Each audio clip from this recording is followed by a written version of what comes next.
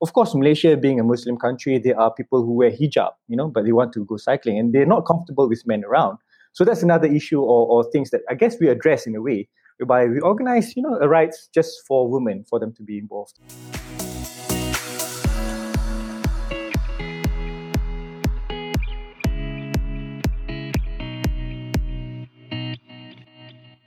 Welcome back to another episode of Cranks and Dawn. And today we are going to Malaysia, actually, where I have Ishar Muslim with me. And Ishar is involved in many things, including cycling, but also soccer, and very active in the local community in Malaysia. Ishar will tell us more. But Ishar, thanks for coming today. It's great to have you here. And could you please introduce yourself and tell us how you got into cycling and what you're doing with cycling today? Sure. Thanks, Hans. It's a big pleasure for me to be on this show of yours. We've come a long way since our university days. And one of my best memories in cycling was actually with you guys in Barcelona a couple of years back. So it's a pleasure for me to be here with you today. So just a quick background on me. Actually, my background is not really into sports. What I'm involved with professionally are mainly in investments. So we look at a lot of things, diverse things, and how I think I got involved with sports. Well, all of us love sports, and that's the way, I guess, how we channel our passion towards too. And I stumbled across an opportunity about maybe three and a half years ago, whereby I was introduced to this very talented cyclist. His name is Faz. He's my current business partner. By that time, he's had this business called Plan A Cycling, I would say, for already a couple of years, where he was doing business and his focus was mainly on apparels. And at that time, his main revenue contributor was people ordering jerseys from him in bulk, right? So what he wanted to do was, from what he had was a small studio outlet in one of the suburbs around Kuala Lumpur, and he wanted to expand to become a real retail outlet. And when I had that chat with him, he was looking for, I guess, ideas and thoughts and feedback from other people on the things that he has in mind. So what caught my mind at one particular time was he has this thought and ambition to make the cycling apparel brand equivalent to H&M or Uniqlo, whereby people are, it's affordable, that's one, designs are attractive, and it's comfortable to wear. So that attracted me to this particular brand. And to cut the story short, we decided to partner up together. And after 3.5 years, we've grown as a common company, as a community, and also as a business. So that's the gist of how I'm involved with the cycling community at this point in time. Not as, I guess, the main person who drives this brand called Plan A. Well, we're not just a brand, but we are a community. I can explain more on that after this. But that's my involvement to channel, I would say, my passion to cycling. But my main core, I guess, business that I do on a day-to-day business or basis is actually in investments. So the thing that I've you mentioned before earlier on that you and I have actually studied together. Is it? I think that must have been back in 2008 in Australia. So our history goes way back, and back then I don't recall that you were such of an avid cyclist, to be honest. But what I've been following you is that yes, you have been become involved in this brand Plan A and the cycling apparel brand for that, but also the community. You touch on that as yourself, and what I can see is yes, there's a brand which is growing, and I have no doubt that it's growing a lot because of your involvement also from your experience in investments and so on. The community that you have managed to build as well. Tell us about how is that being driven, and what are you doing? Sure. Well, yes. I would say back in 2008 when I got to know you, I wasn't really cycling at that time because I didn't have a bicycle. I couldn't afford to buy a bicycle over there in Melbourne. But I can remember that I was cycling for the longest time since, as long as I can remember. I got my first road bike when I was 10 years old. When I was in high school, I was doing fixed gear, BMX. Early 20s, I was on mountain bike. But in 2017, just maybe 4 or 5 years ago, I got involved in road cycling. But on the note of community that you mentioned, well, I was saying that we were growing up with cycling and all that. So one of the main elements when we were looking at starting our retail store, this was 3.5 years ago, was we were looking at a place where people can easily access or people can easily start. It's a starting point for cyclists, so to speak. Okay, it's a convergence or starting location for cyclists to start, and they can go on a 40-kilometer ride or even a 200-kilometer ride and go back to that same place. So where we started off with, it's a suburb in Kuala Lumpur called Bukit Jelutong. Maybe it's about, without traffic, it's 25-30 minutes from city center. So it's not too far from town.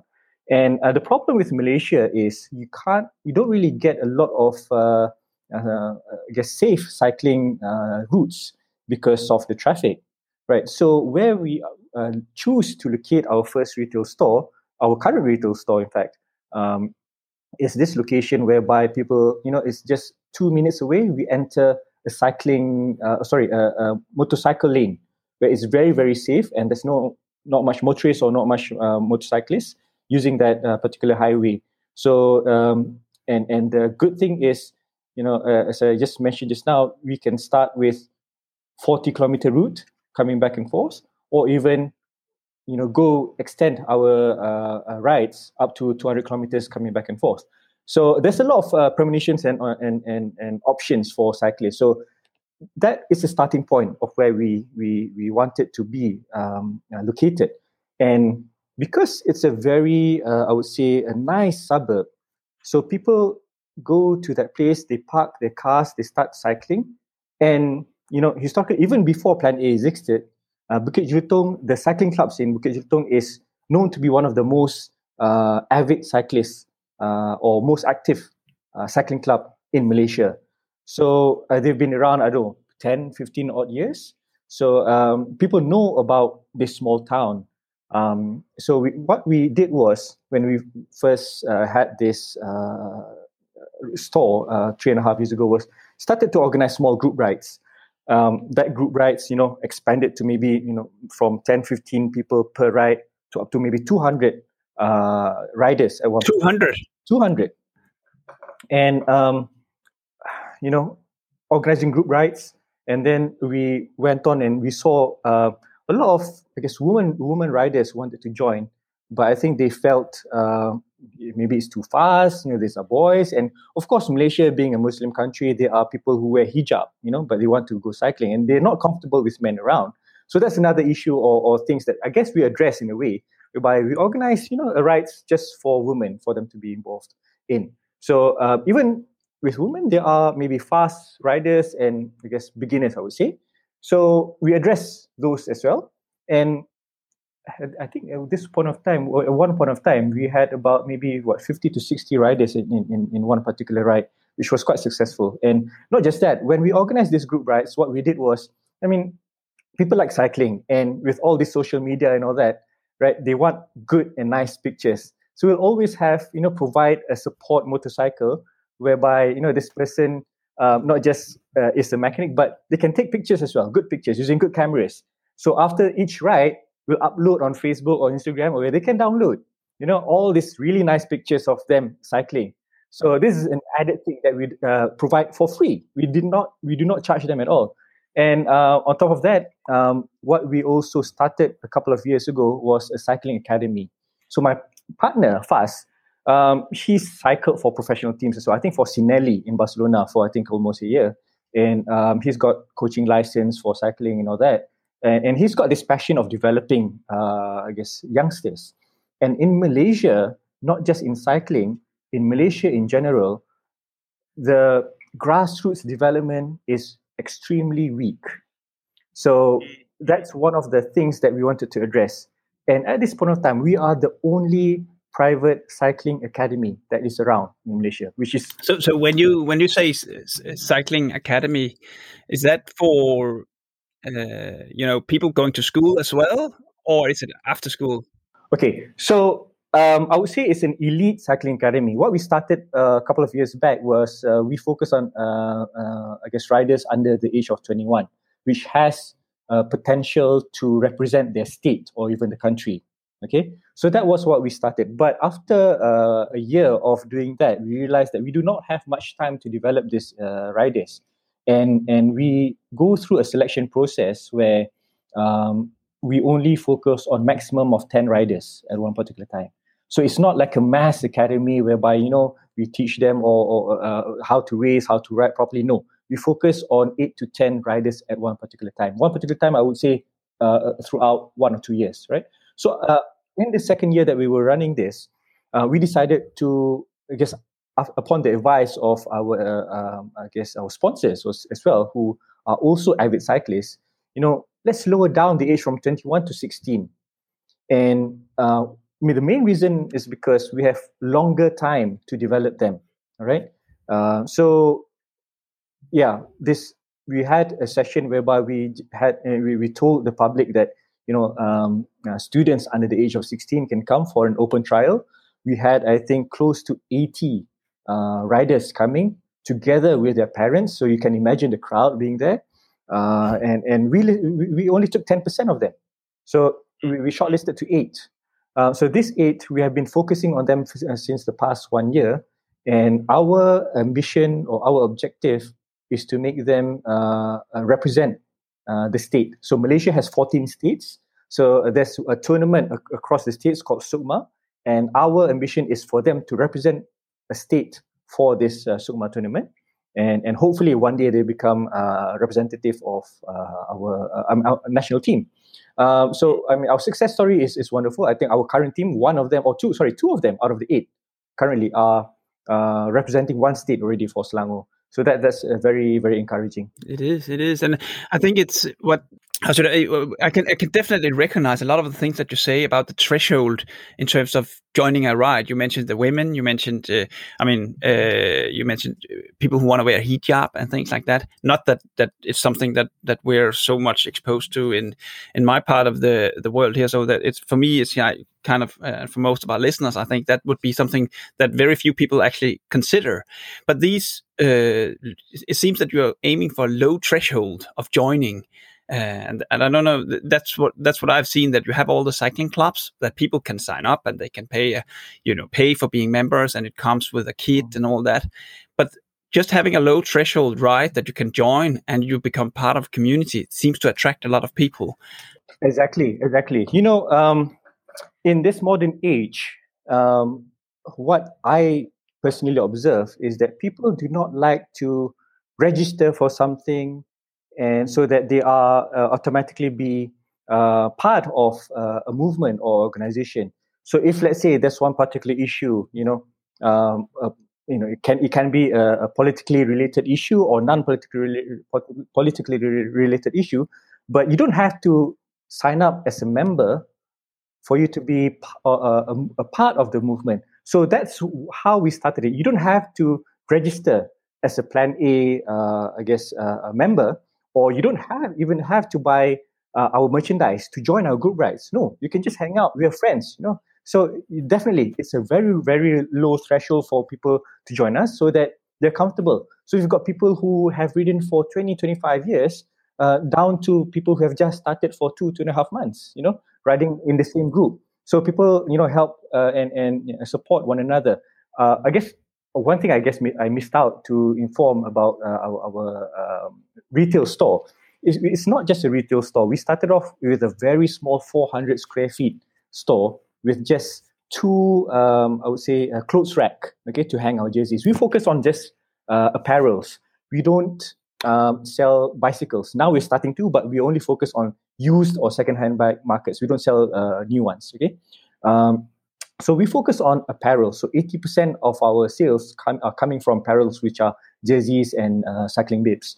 And we listen to our customers. They want 3/4 or long pants or long sleeve.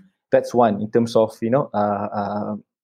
style, what we do is very localized. The designs that we do is very localized. I mean, there are other local brands in Malaysia, but they tend to follow the Italian way, the Rafa way, perhaps. But our designs, if you notice, it has a lot of local touch to it. Let's say palm trees, for example, and Malaysian flag, for example, state flags, for example. So we have a lot of local elements in our design. So I think automatically people have that sense of belonging to us, and in terms of design. But from that 400 square feet outlet that we have, now we've expanded to move also to next door. And now what we have is we have a small cafe. We partner up with an operator. And also this operator, we specifically chose them because they are very strong in local delicacies, selling kuih, selling teh tarik, which are local delicacies. Yes, we have coffees as well. We have cappuccinos, we have lattes, but the local delicacies are, it's jiving to what we're all about.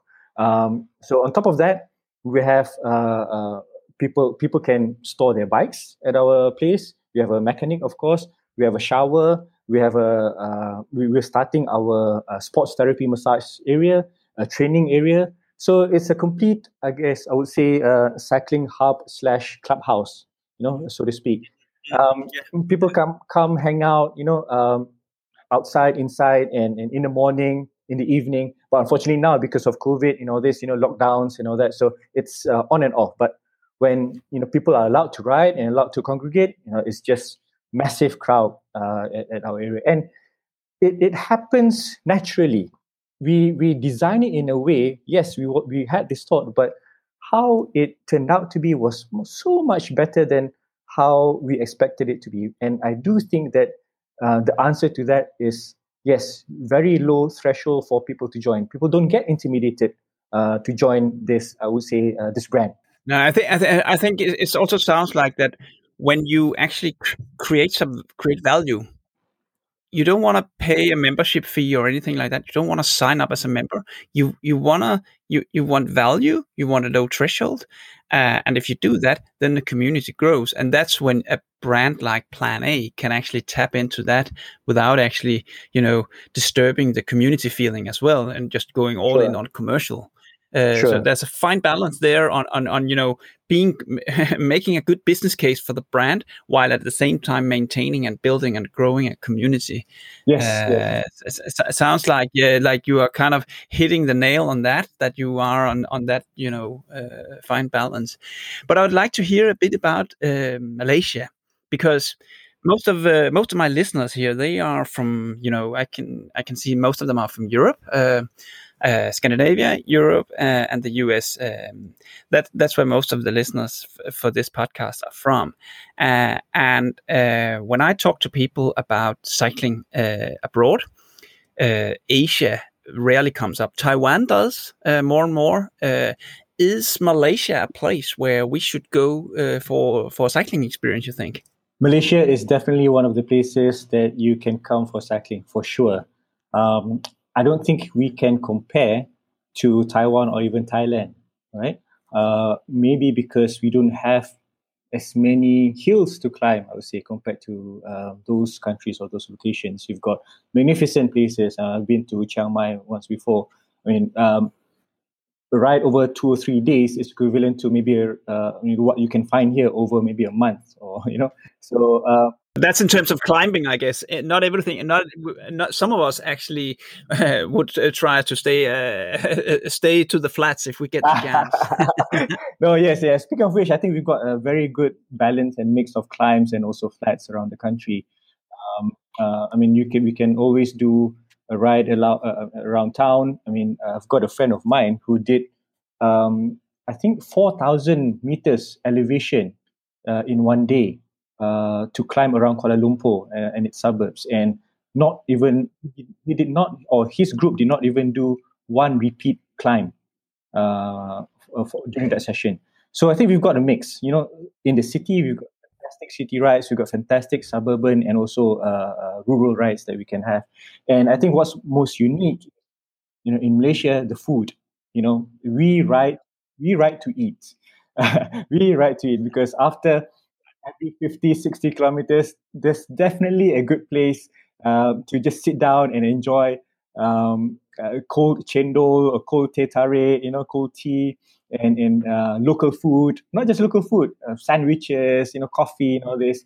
It's just fantastic. People here, I think, And they how ride big to eat. is yeah? And I mean, we ride to eat. You are talking to the right person here. That's exactly. Yeah, I think a lot of people, you want to enjoy the pleasures of life, and so then you can say, do you go out riding because then you can give yourself those treats, or do you have these treats because you've been out riding? I think that's a mix. But anyway. How big is cycling in Malaysia in terms of number of people?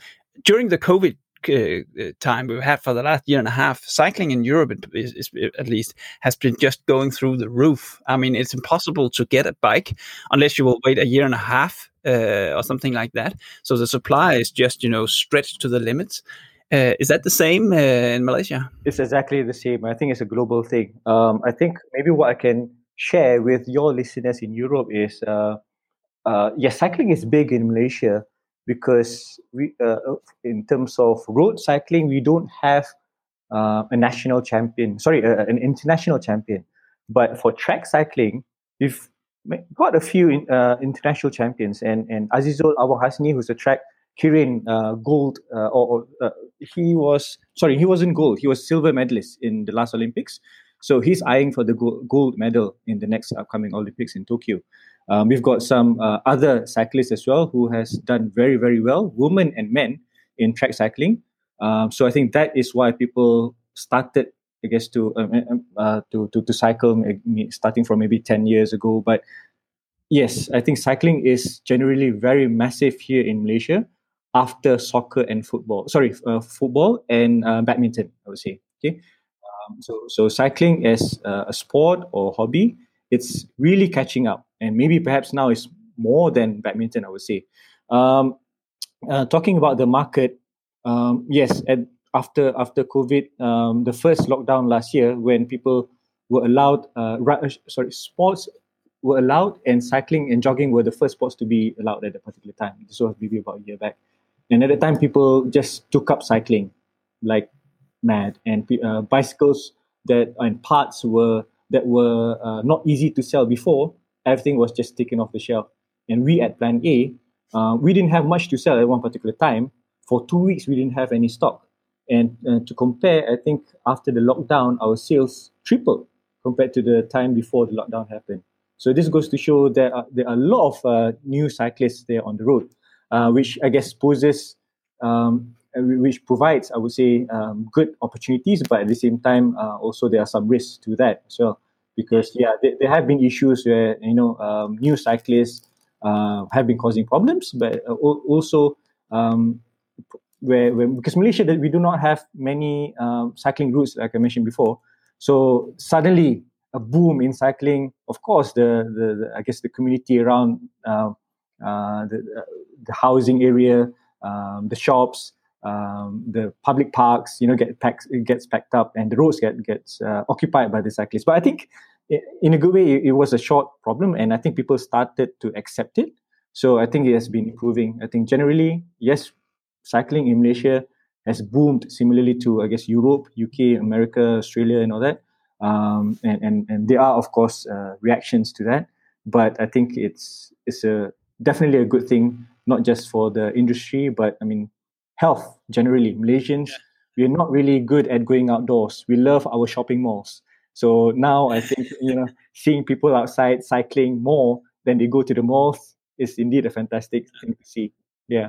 Yeah, it's amazing. It's impressive how much the cycling can actually change the society. You say health, we can also say environment and transportation. I would imagine a city like Kuala Lumpur is heavy on traffic, and cycling could probably solve quite a lot of those issues as well. And I think we see that all over the world. And for the last couple of years here, with the cycling just growing, yes, there will be incidents where things go wrong. But we all have to learn. So that's good. Yep. Ishar, it's been really, really interesting to hear your story and hear you tell about Plan A and all your work and the community in Malaysia and everything. So thanks very much for coming. I will make sure that in the links for this show we will have in the notes for this show we'll have the links to Plan A and to your social media profiles and so on. So absolutely, it's been great. Thanks very much. Likewise, Hans, the pleasure is mine, actually. And I think to you and the rest of the listeners for your podcast, happy World Bicycle Day to everyone. And ride safe, stay safe, and stay in touch and be safe in this difficult COVID time. So wishing you guys all the best and stay in touch, Hans. Take care.